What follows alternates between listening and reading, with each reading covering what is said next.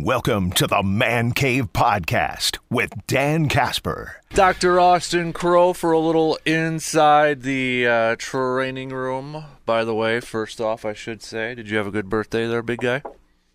Absolutely. Oh boy. Well, happy birthday from everybody to you. All of our listeners. Much appreciated. So, hey, I want to start off with, I know we talked about him a little bit earlier, but now that he's back with the Brewers, Brandon Woodruff signing a 2-year deal to return with the Brewers, and just kind of do a little bit of a refresher of the injury that he has, because he's not expected, at least that's the last I've heard, to pitch this year. And you still got fans, kind of excited, maybe thinking, hey, is there a chance maybe if they get to the postseason, that sort of thing. But to kind of refresh people's minds, he underwent surgery to repair an anterior capsule in his right shoulder. And when he was talking with the media the other day, he said he had it about 4 months. 4 months ago, it's progressing nicely. He's already on a throwing program. Is that, in your opinion, kind of a typical timeline where he's at right now? And is there maybe a shot that he could return if the Brewers get to the postseason, or is it best that just expect him not to play at all this year? So I'd say his timeline seems pretty accurate for what you'd think it would be. So just a quick refresher, the capsule is basically the front part of the joint. Now, most shoulder injuries, especially in throwers, we see more labral pathology. So the labrum, think of it as like the anchor for the capsule on the socket side. His injury was a little bit more unique, where it was, instead of on that labral side, it's where it extends into the ligaments in the capsule of the shoulder. So he had some type of capsular repair, either on the humeral side or what's called a capsular shift. In either event, the idea is that it imparts a better stability to the shoulder, so that likely is what was going on. Throwers are always a challenge. I mean, the dynamics that they put on their shoulders and elbows are just, it's crazy. So when you talk about return to sport, it's always going to be a longer timeline than a, quote, standard athlete. So, and because it's such a delicate thing, you really want to go through the process slowly. So to think that he's going to be back this season, again, that's probably pushing it. I suppose in the perfect circumstance, if he's progressing well and there's a postseason run, athletes are always willing to probably put their bodies in line a little bit more when you're talking about the postseason. So it's a possibility, but to me, I just don't see it happening unless things, again, really fall into perfect alignment. And how much does it affect? Because last year he missed a big portion of the season with the shoulder injury too, and then this was right before the postseason started that we found out about this one. I got to imagine, if I'm the Brewers, knowing that's 2 shoulder injuries, maybe being very cautious at that point. Yeah, absolutely. I think, again, especially a shoulder that's been operated on, it's always met with trepidation. So the teams, the medical staff are going to go very slowly with this, because once you get into these kind of recurrent problems that don't go away, it can be career-ending. And so clearly taking it slow is going to be the best route. And really they're going to, again, do everything they can to avoid getting stuck in the cycle of repeat shoulder issues. Is there any long-term issue with this, or does a surgery like this, and if he goes through the proper rehab and that chances are that he can return back to what he was maybe before this injury? Yes. This is a big surgery. And any time you operate on an overhead athlete or a thrower on their dominant side, you always counsel them, this may never get back 100%. So there's absolutely a chance that this is going to be either altering or still potentially career-ending. So I'm not saying it will be by any means, but there's always pause, and there's plenty of studies that look at labral and capsular work on throwers, and you don't always get back 100%. So that being said, some do. Probably the most famous one was Drew Brees. He had a 360-degree labral tear that James Andrews fixed, and that was in his throwing shoulder, and he ended up having, 8 or 10 Pro Bowls after that injury. Mm-hmm. So you can get back, and you can get back at a high level. So it absolutely can happen, and certainly wish the best. But again, the demands they put on those joints are just to the absolute extreme. And so if the joints aren't working at 100%, they're going to have problems. And so do some bounce back 100%, do some bounce back at 80, 70, 60. At some point it becomes low enough where it's like they just can't get back to where they were. So yeah, this if it goes well, he could be back. If not, it could still be a problem.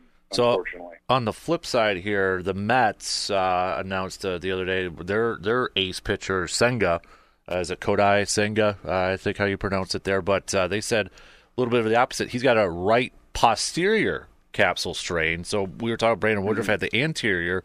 This one's a posterior. Yep. Is there a major difference? Like, is one worse than the other, I guess, is what I'm going to ask. In throwers, I would say posterior tends to be a little bit more of an issue, especially if there's issues with what's called internal impingement, which often those go hand in hand. So if he's having posterior capsular, posterior labral issues, that can go hand in hand with something called internal impingement. It has to do with the amount of rotation that the shoulder can undergo. So those can be a little bit more problematic.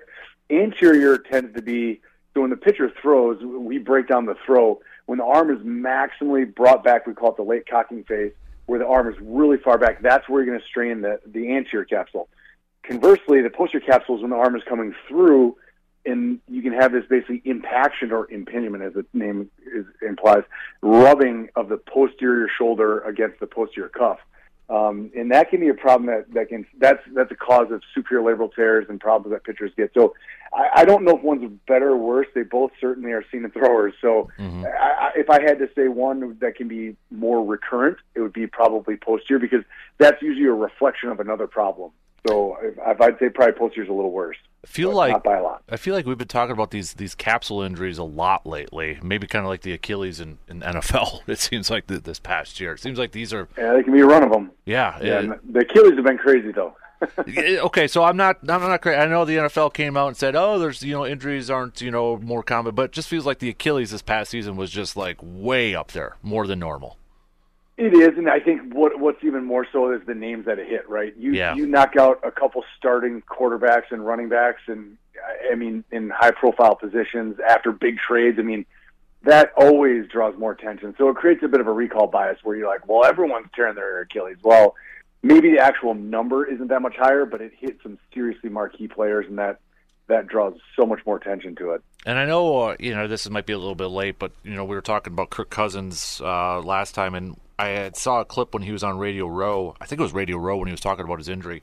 He actually talked about he thinks it was the cleats he wore at Lambeau Field that would have caused that injury, because I think a teammate of his, he said, last year, a Vikings player tore his Achilles at Lambeau Field over there too. So, I mean, now you got one side saying it's turf fields, and now you got another side saying it's a little bit more of a natural grass that could factor into that.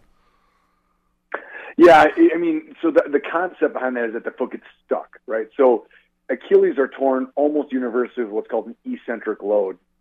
And people got a really good view of it with Greenlaw, the Niners linebacker. I'm sure you saw a clip of it.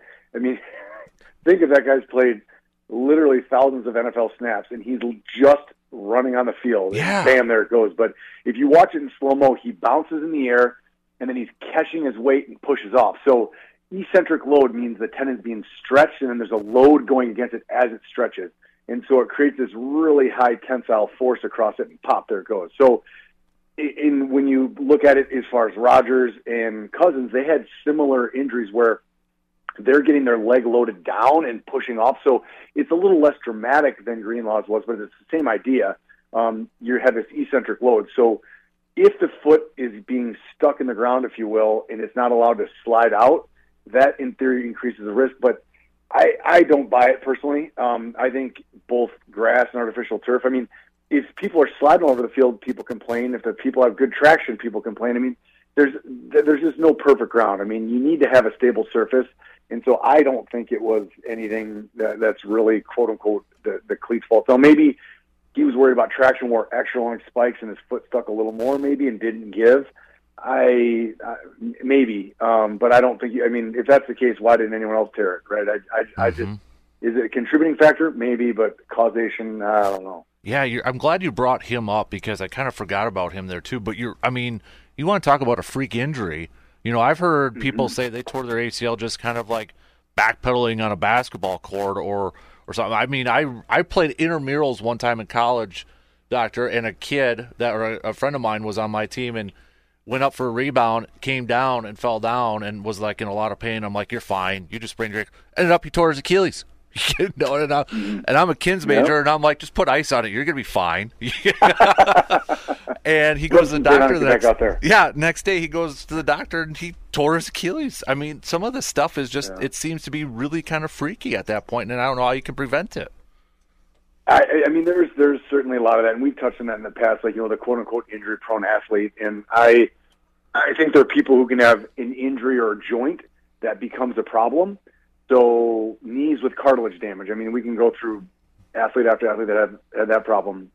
Or like a shoulder that has persistent instability or excessive stiffness. That can be a joint, but like when people like injure an Achilles and then it's ACL, and then it's like, if it's different things, it's just fluke. I mean, I don't think those athletes are all putting their bodies to the extreme, and so they get these circumstances. Now, again, even looking at someone playing intramural college basketball, you just get put in that wrong circumstance, you load it the wrong way, and I mean, how many thousands and thousands of times has your buddy probably done that, and just that one time, pop, there it goes. So, some things are absolutely just freak bad luck. It's just the way it works. So with Greenlaw, the fact that he tore it in the Super Bowl, chances that he's going to be ready for next season, would you say slim at since it was so late in the year? Yeah, I mean, for the beginning of the season, he won't. I mean, preseason, all that camp, he will definitely not be ready. You could look at getting him back at some point in the season, but we'll see how he recovers. It just those are big tendons that you need to heal correctly, and you just don't want to push that one too hard, because if it re-tears, you're in big trouble. So, I mean, obviously we all were spoon-fed the Aaron Rodgers saga of I'm coming back, when I had a strong suspicion from the get-go that wasn't going to happen, and obviously that's how it played out. So there's some things you don't want to rush. I mean, you got to pay the piper, take your time, rehab it correctly, and then get back when you're ready. So could he make it to some next season? I do think so, but is it going to be the beginning of the year? I think that's unlikely.